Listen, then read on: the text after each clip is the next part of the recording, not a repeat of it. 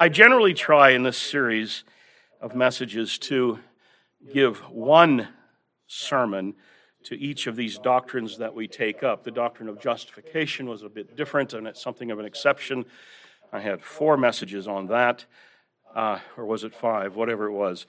Adoption now comes next today, the doctrine of adoption, and I had intended for this to be one message. It looks like it will have to be 2. One of the wonderful aspects of my marriage with my wife is that throughout the years she's maintained just an intense interest in the Scriptures and in theology, and one wonderful part of our relationship, which is always a natural part of it, is that as I learn and study, I just naturally share that with her, and she has just a great interest in it, and she'll often have insightful questions that are helpful. And recently I was talking to her about the doctrine of adoption and explaining to her what I was intending to bring to the congregation, and she commented at one point, "You plan to do all of that in one message?" And I said, "Well, I had hoped to." She said, "You're going to write to the congregation and tell them they can bring popcorn?" And at that point, I decided, okay, this needs to be 2 messages. So we'll deal with the doctrine of adoption today, and then next Sunday, Lord willing, as well. And I want to look at it from Romans chapter 8. We've spent a good bit of time in these first chapters of Romans. We've spent some time in Romans chapter 8 as well. And now today, this doctrine, we just have to look at this chapter because it is, I think, the most intense passage on that subject. Romans chapter 8, and I think I will take the time to read the first 27 verses. There is therefore now no condemnation for those who are in Christ Jesus. For the law of the Spirit of life has set you free in Christ Jesus from the law of sin and death. For God has done what the law, weakened by the flesh, could not do. By sending his own Son in the likeness of sinful flesh, and for sin, he condemned sin in the flesh, in order that the righteous requirement of the law might be fulfilled in us, who walk not according to the flesh, but according to the Spirit. For those who live according to the flesh set their minds on the things of the flesh, but those who live according to the Spirit set their minds on the things of the Spirit. To set the mind on the flesh is death, but to set the mind on the Spirit is life and peace. For the mind that is set on the flesh is hostile to God. It does not submit to God's law. Indeed, it cannot. Those who are in the flesh cannot please God. You, however, are not in the flesh, but in the Spirit, if in fact the Spirit of God dwells in you. Anyone who does not have the Spirit of Christ does not belong to him. But if Christ is in you, although the body is dead because of sin, the Spirit is life because of righteousness.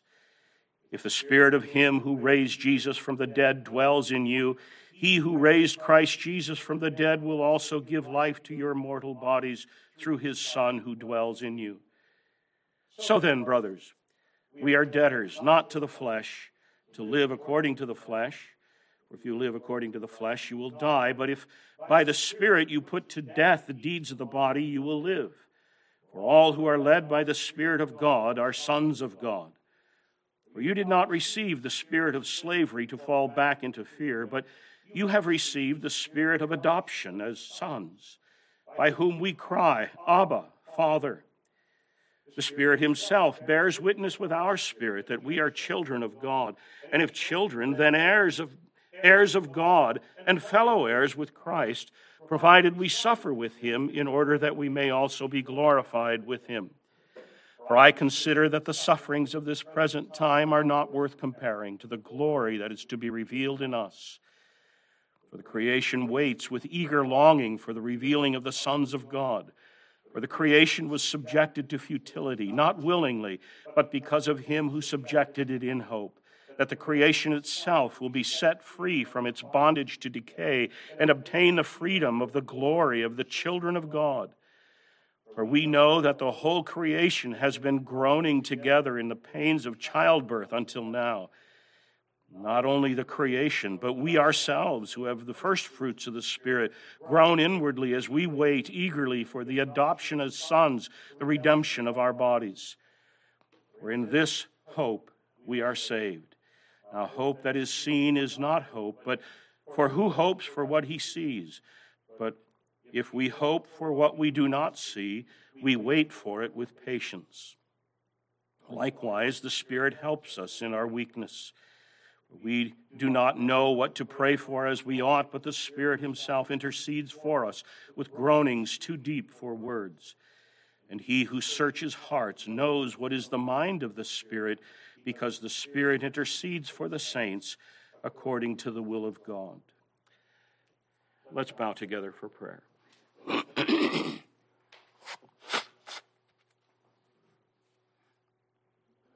Our Father, this is such a marvelous passage of Scripture, and as we just touch on it this morning, we pray that you will give us a greater insight into it, a clearer insight into what you have revealed to us here, and may our hearts be refreshed in all that you've given to us in Christ. May we go from here with a new appreciation of what it is to be sons and daughters of the living God. We pray in Jesus' name. Amen.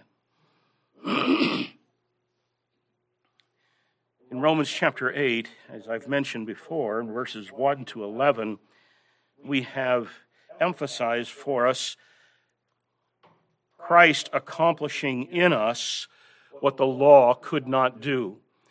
By his death and resurrection and by his Spirit, he accomplishes in us what the law commanded but could not accomplish in us.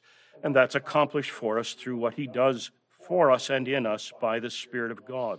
We'll look more at that in some weeks to come when we look at the doctrine of the leading of the Spirit that Paul mentions in these verses. When we get to verses 12 and following that we've read, we have the most in-depth exposition of sonship in the New Testament. And its focus is on the work of the Spirit in connection with our sonship. And so we come to speak of God as our Father and to speak of ourselves as God's children. In Paul, usually it's the word sons that is used. One time, he uses the words sons and daughters as well, just to put your minds at ease, you ladies. That's in 2 Corinthians chapter 6. But the focus here is then on familial relationship. Speaking of God as our Father in these familial terms is a new thing in the New Testament. It's not to say God is not our Father, not referred to as Father in the Old Testament. He is, but it's rare. And it's certainly the exception, and it is certainly not given to them in the Old Testament to pray, to address God as Father, and to pray in these kinds of familial terms of intimacy that we have so often in the New Testament.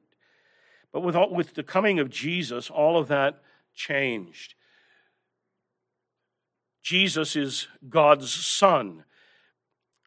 The Son of God becomes a huge doctrine in the New Testament. We have the unique relationship of these three persons of the triune Godhead, the Father, the Son, and the Spirit.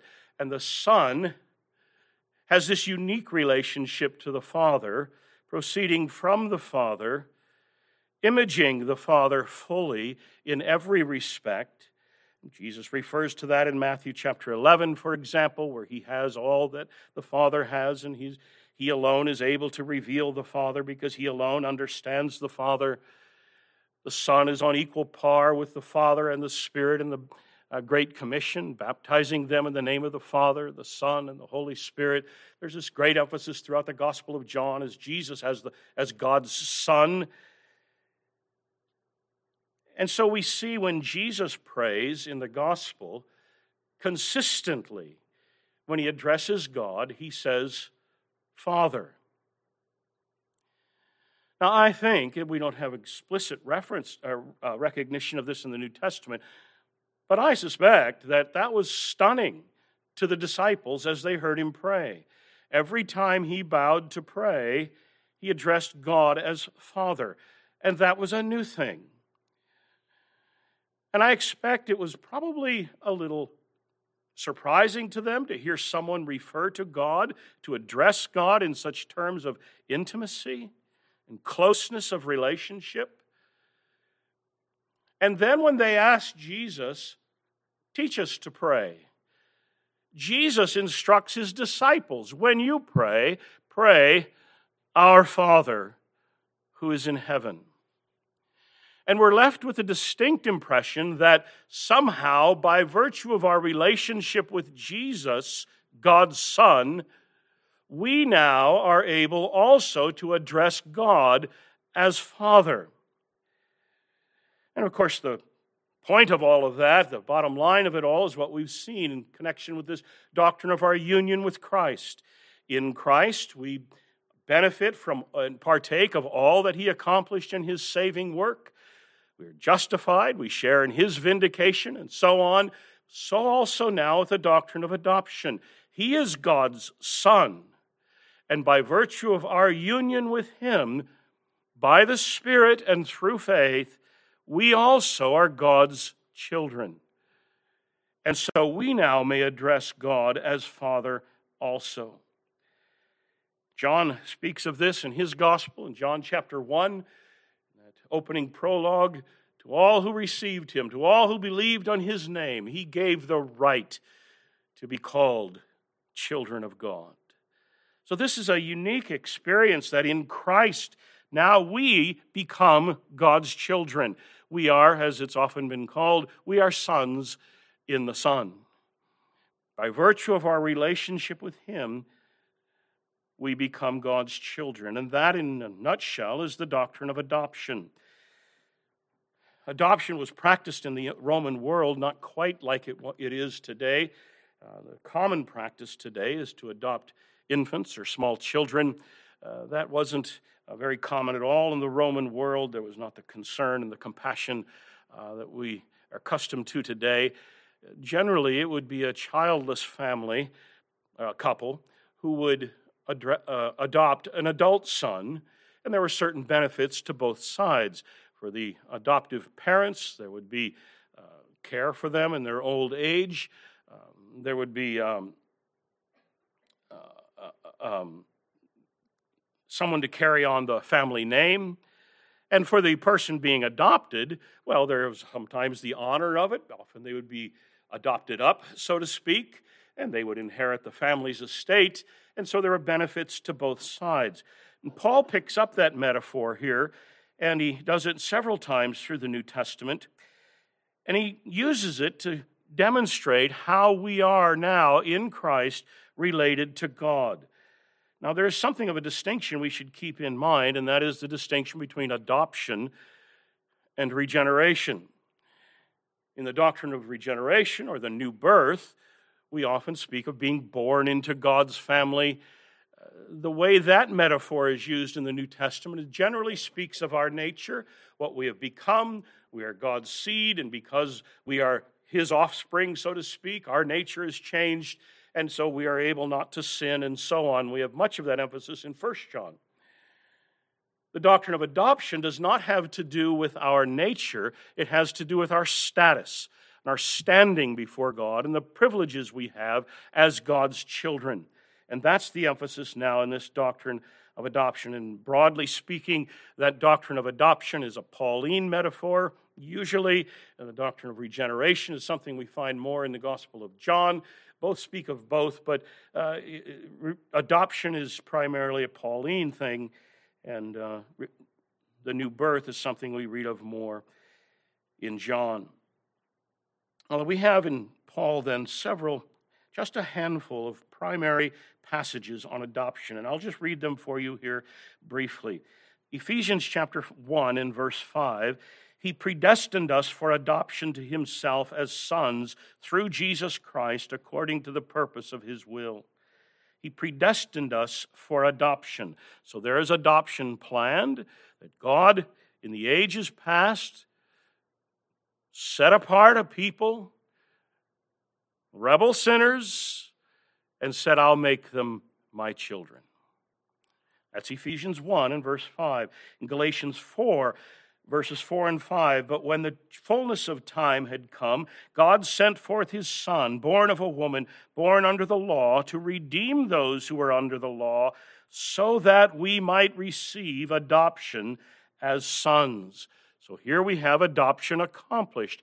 God the Son becomes incarnate, born of a woman, joining himself to humanity, so that through his redemptive work we may be one with him and be made sons.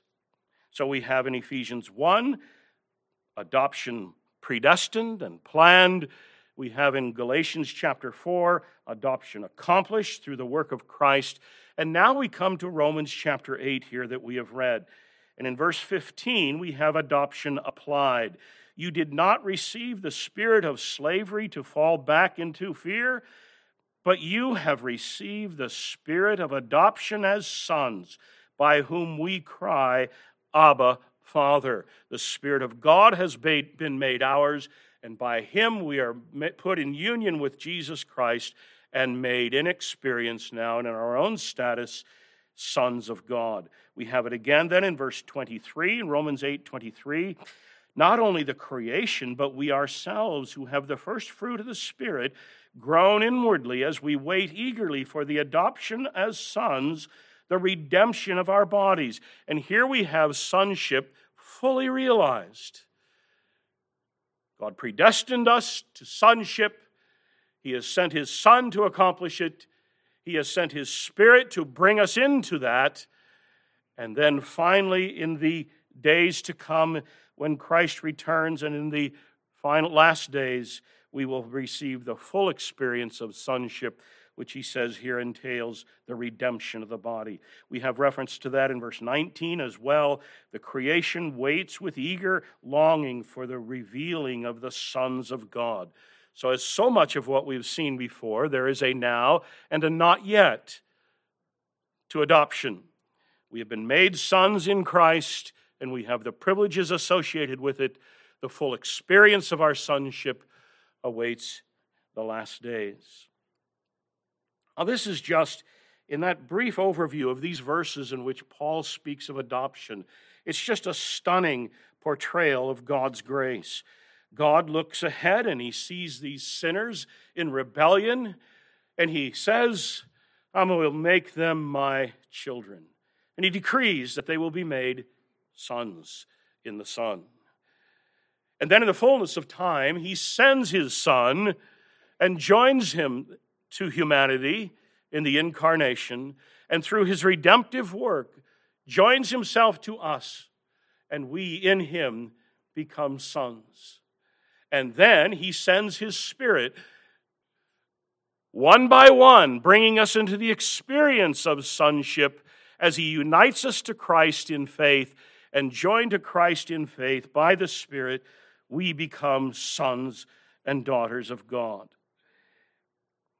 And then finally, in the last days, in the eschaton, the sonship will be fully realized, and we will be fellow heirs with Christ, inheriting with him all things. That's a broad overview of it, stunning portrayal of the grace of God and what he has accomplished for us in Jesus Christ.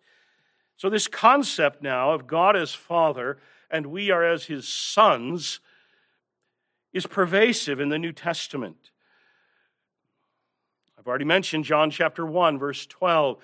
"As many as received him, to those who believe in his name, he gave the right to become children of God." We find it in 2 Corinthians chapter 6 that I mentioned earlier, verse 18. "I will be a father to you, and you shall be sons and daughters to me, says the Lord Almighty." On Matthew chapters 5 and 6, in the Sermon on the Mount, Jesus expounds at some length the privileges and the responsibilities associated with sonship. We'll put that off until next time. But here we'll look at this doctrine of adoption as it expounded for us in Romans chapter 8. Surely this is the crowning glory of the gospel. Justification is often referred to as primary, the primary blessing of the gospel. That here we come as sinners and we are declared righteous before God by virtue of Christ and what he has done for us. And that's the basic, the primary blessing of the gospel. But the blessings of the gospel just keep piling up on top of one another, and we've seen that through these studies. It is one thing to say that we've been forgiven, pardoned. It's another thing to say we've been accepted. It's still another thing to say that we've been made friends. And it's still another thing, and it's almost breathtaking to think now that we have been made his sons and daughters. It surely doesn't get any better than that. In justification, we have the courtroom atmosphere. God is judge, and we are the accused. And we come into the courtroom, and because of our advocate, the Lord Jesus, who has stood in our place and done for us all that God requires of us, God declares us on righteous grounds to be righteous. But in adoption now, the atmosphere is not that of the courtroom, it's that of the family. And we are not simply declared righteous, but we are family. There's personal relations. God is our Father, and we are his children. If justification is primary in the blessings of the gospel, adoption is surely the highest. It's something of a comprehensive metaphor. It takes into it everything else. If we are made God's children, then we have been accepted. We have been justified. But this is the crown and the apex of all of it. It's richer. It's brimming with connotations of not only acceptance and pardon and access, but has connotations of intimacy and affection and honor. We fail to appreciate what God has done for us in Christ if we do not understand this doctrine of adoption, that he has brought us into his family and made us his sons and daughters. And John has something of that in mind in 1 John chapter 3 and verse 1, where he exclaims, What kind of love this is that God has bestowed upon us, that we should be called the children of God, and we are. In saving relationship to Christ, God is our Father, and we are his sons. As I say, next time we'll look at the privileges of adoption, and I want to explore that. But here we'll look at Paul's emphasis in Romans chapter 8, and here he focuses on the role of the Holy Spirit in adoption. In Romans chapters 1 to 7, curiously, the Holy Spirit is referred to something like 4 times in all of those chapters. In Romans 8 and following, we have something like 20 times he's referred to, and always here associated with sonship. So what is it that he emphasizes about the Holy Spirit and our adoption? Number 1, the Holy Spirit establishes our adoption. Now, I've mentioned this before, so I can get through this very quickly, but we need to reemphasize it to get us on track. Number 1, the Holy Spirit establishes our sonship. He is called the Spirit of adoption, or the Spirit of sonship. Romans 8, verse 15. You did not receive the spirit of slavery to fall back into fear, but you have received the Spirit of adoption as sons, by whom we cry, Abba, Father. Now notice the Holy Spirit is spoken of here as the Spirit of adoption, or the Spirit of sonship. That defines his role in this regard. His purpose in being sent to us is to make us sons. He unites us to Christ, and by the indwelling of Christ, indwelling of the Spirit, we are united to Christ, in whom we become sons of God. Jesus alludes to this in John chapter 14, by the way, where he says, I will not leave you orphans. I will come to you. Much discussion on that. The context of John 14 seems to tell us plainly that I will come to you by means of the Holy Spirit and his indwelling, that Christ comes to us through him and unites himself to us by means of the Spirit. And this is the idea here of the Spirit as the Spirit of sonship. His purpose is to come and to unite us to Christ, in whom we become sons of God. So we are sons because we are in the Son. But that relationship with Christ is bonded by the Holy Spirit. That, by the way, is how we have in these earlier verses, you might have noticed it as we read through verses 1 through 11 or so here, where the Holy Spirit is spoken of as the Spirit of Christ. And in some ways, the Spirit and Christ are almost interchangeable. To have the Spirit is to have Christ. To have Christ is to have the Spirit. The indwelling of Christ, the indwelling of the Spirit. These terms are used interchangeably in these verses. There's this close association of the two. And verse 14, all who are led by the Spirit of God are sons of God. He has come, He has taken control of us, He's come to indwell us, uniting us to Christ, making us sons. So the Spirit has come, and this is His defining role, to come and establish us as sons of God in Christ. Now there's another emphasis Paul has here, then again, I just have to mention this briefly because we will deal with it later in the series, but it should be mentioned not only has He come to establish our sonship, but also, secondly, He leads us to live as sons. He leads us to live as sons. In these earlier verses, 1 to 14 or so, the Spirit of God is spoken of as the one who has come to take control of our lives. Paul's word is, we're led by the Spirit.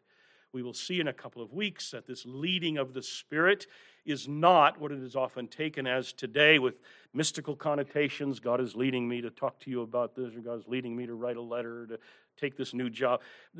Paul does not use the leading of the Spirit in that sense.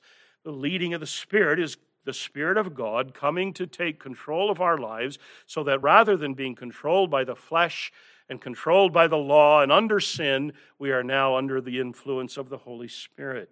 And He enables us then to live like sons. And this is the authenticating mark of our sonship, that now, as we were not able before, by the Spirit's indwelling, we are enabled to live for God. And we are able now not to sin.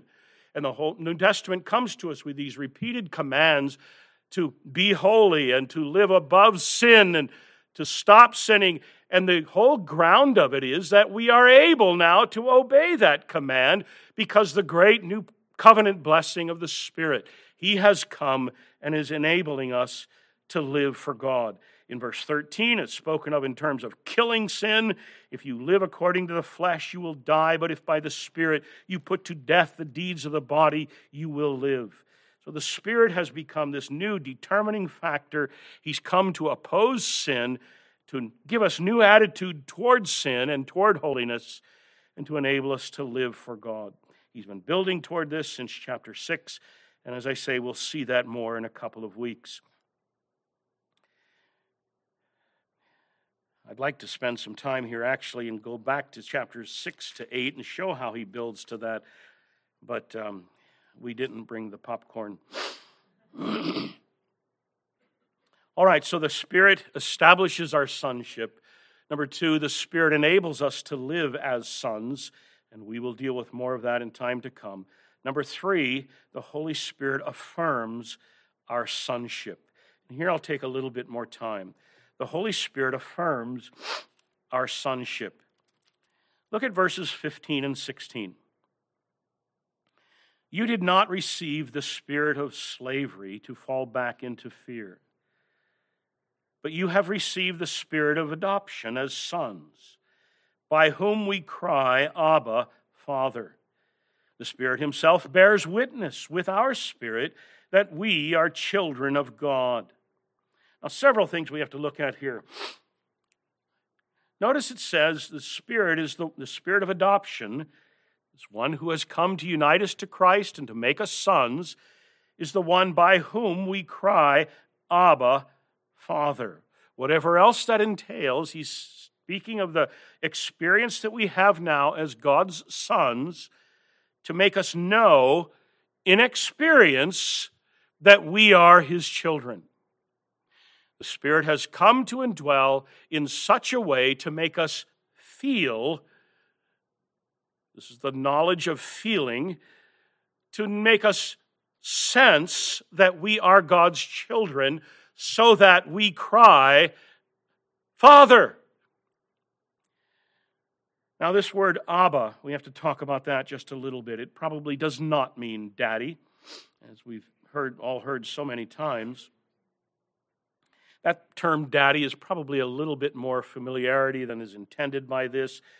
It's probably a little bit more childish or sentimental than the term is intended to convey here. It's certainly intended to convey terms of endearment, and we'll talk about that.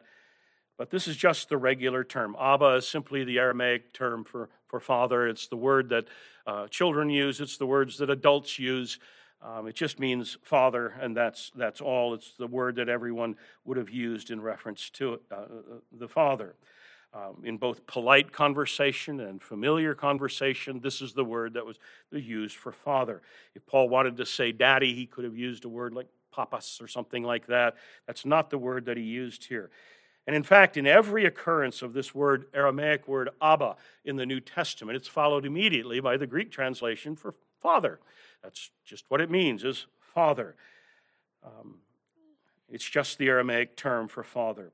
And in fact, in each of the 17 prayers of Jesus that we have in the Gospels, he begins with Father. Presumably, Abba is when he spoke in Aramaic. Jesus instructed his disciples to pray. He uses the word Father. When you pray, pray our Father. I think the term daddy that has become familiar to use in expressing this, it just goes beyond what the word means.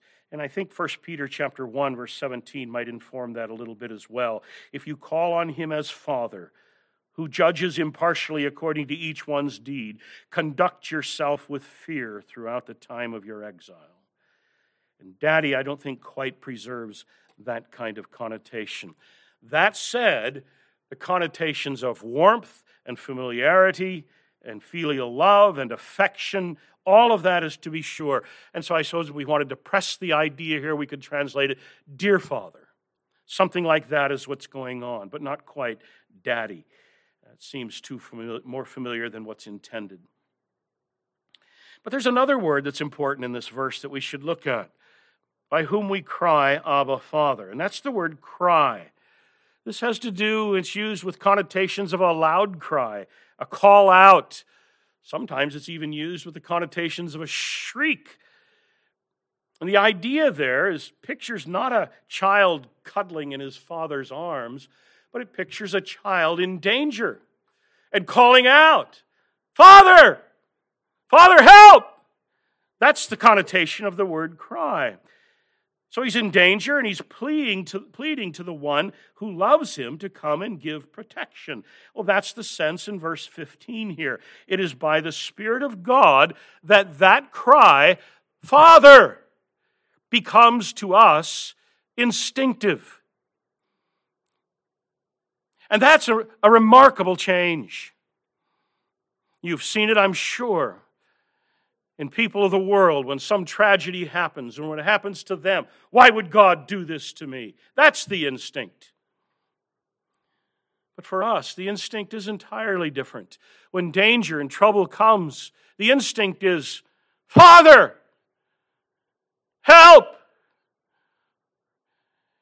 And it is by the Spirit of God that we have come to have that instinct. There's a new relationship entirely. There's a sense of belonging that we have, and that is what the Spirit of God has come to ignite in our hearts. He has come then to minister a sense of belonging. Paul alludes to this in chapter 5 and verse 5, where he says, God's love has been poured into our hearts through the Holy Spirit who has been given to us.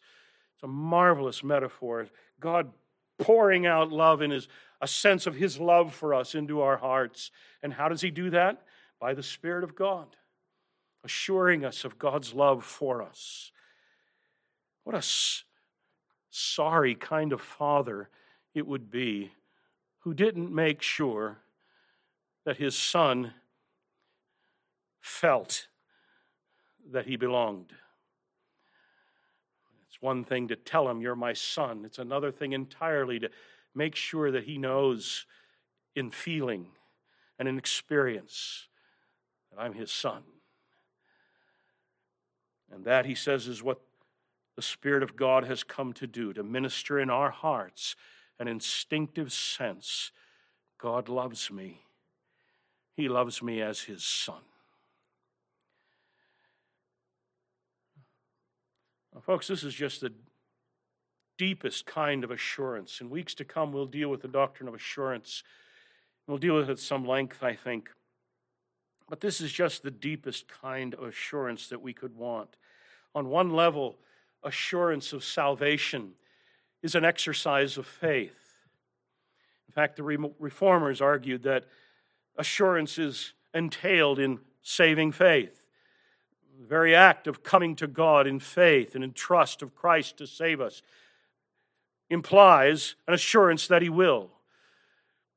And so on one level, assurance is a function of faith.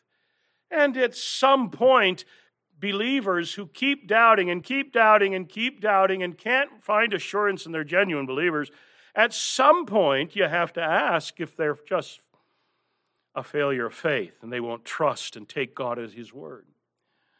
But that's one level of faith. But this goes deeper than that. The Spirit himself, the Spirit of adoption, the Spirit of God who has come to unite us to Christ and make us sons, the Spirit of adoption as sons, himself bears witness with our spirit, he says in verse 15. He bears witness with our spirit that we are children of God. So that we are not just intellectually persuaded. God told me, so I must be his son. I'm God's son because the Bible tells me so. But he has come to make us feel and to sense that we are loved. I mentioned some weeks ago, recently, that according to the Roman Catholic teaching during the Reformation, the greatest of the Protestant heresies was assurance. Well, you know, if the final judgment is what you have to wait for to know whether or not God accepts you or not, then the assurance of that now would be a heresy. And we saw that in the doctrine of justification, that final pronouncement has been made in Christ. So in Roman Catholic theology, assurance is a great heresy. In much of the Reformers, assurance is simply tied to faith and a confidence of trusting Christ. What's interesting here in Paul in Romans chapter 8 is that assurance goes deeper than that. Assurance is just the birthright of every Christian. It's just the fact. This is the normal Christian experience. The Spirit of God has come to indwell us, join us to Christ, to shed abroad in our hearts this sense of God's love for us, so that instinctively now we cry, Abba, Father! And we look to God as our Father, sensing that he loves us and cares for us. One theologian, James Denney, remarked this way. I thought it was helpful. Assurance in Romanism is a heresy and a sin. In much of Protestantism, it's a duty. In the New Testament, it's just a fact. It's the normal experience of the child of God. That's not to say it cannot be interrupted. We'll deal with that later in the doctrine of assurance. But this is the normal experience. This ought to be the normal experience of the child of God. This is why the Spirit has been sent to us, to minister to us a sense that we are his children. Now that opens the question then of how is it that the Spirit bears witness with our spirit that we are his children, we are his sons. And I have to say, it is not just an ungrounded feeling. It's a grounded assurance. It's grounded in the gospel. It's grounded in what God has promised. It's grounded in the renewed heart that he's given to us and the renewed affections that he's given to us. And all of that plays into it. But still there is the Spirit of God who has come through all of these means to minister to us a sense that God loves me. I am his child. I belong to him.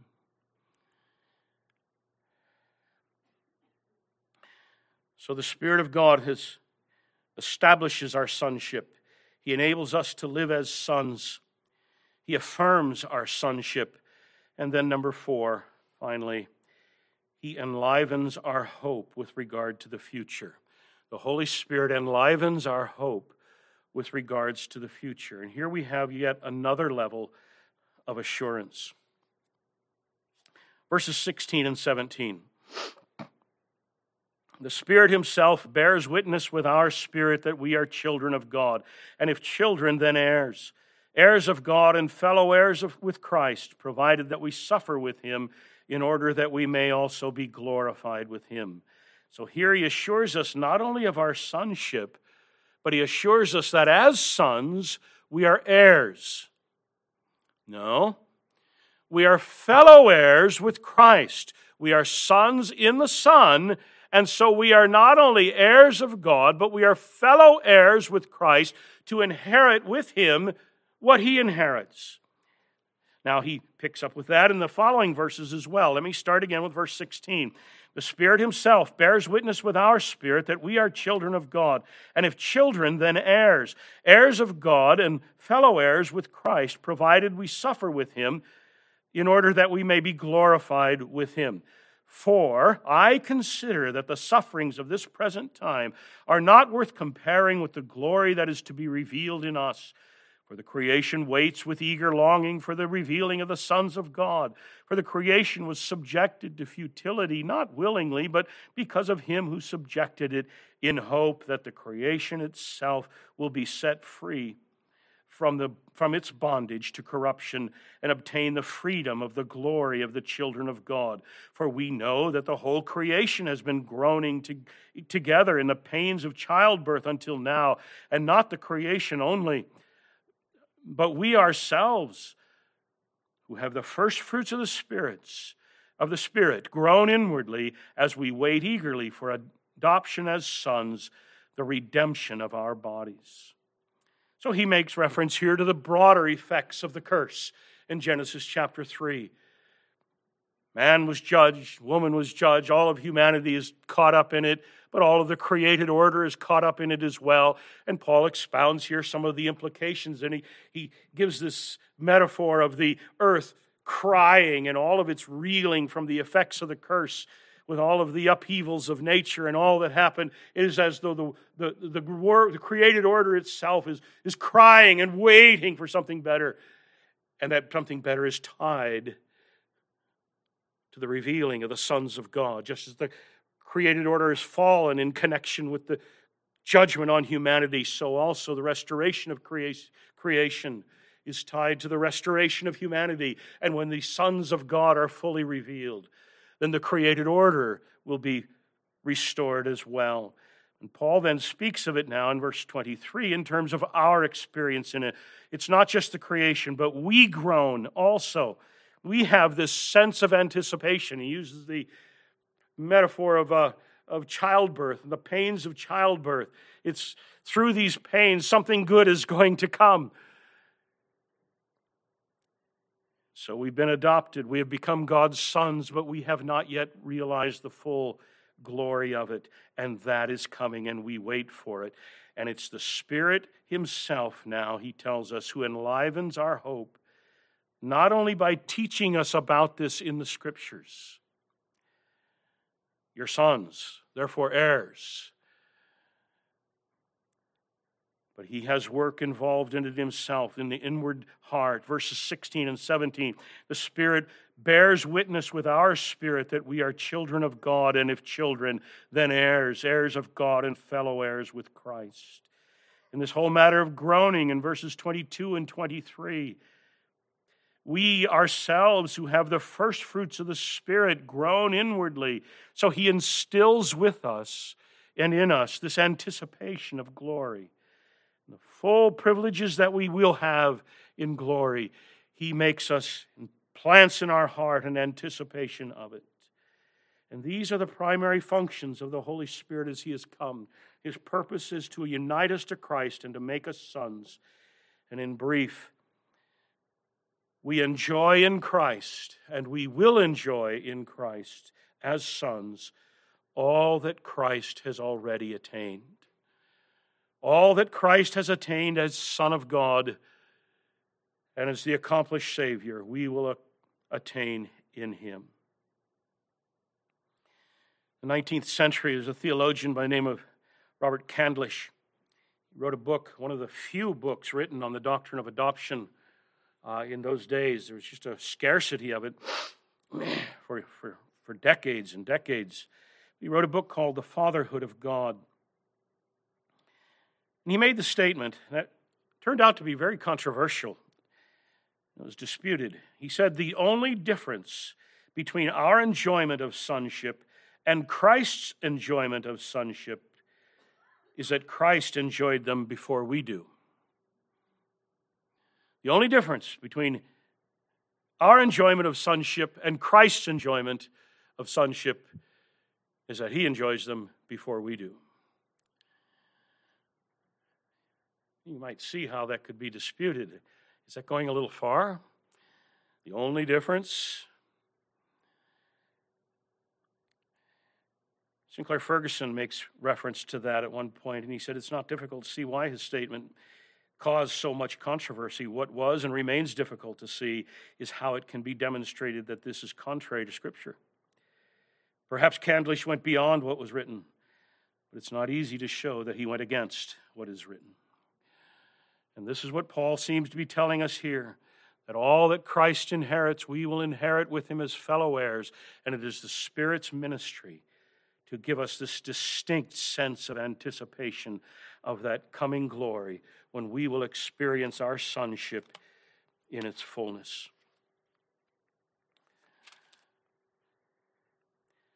Now, in our generation, there's been a lot of talk about the Holy Spirit, and almost inevitably, when discussions of the Holy Spirit come in recent decades, the focus is on the miraculous, the spectacular, the gift of tongues, the gift of miracles and healings.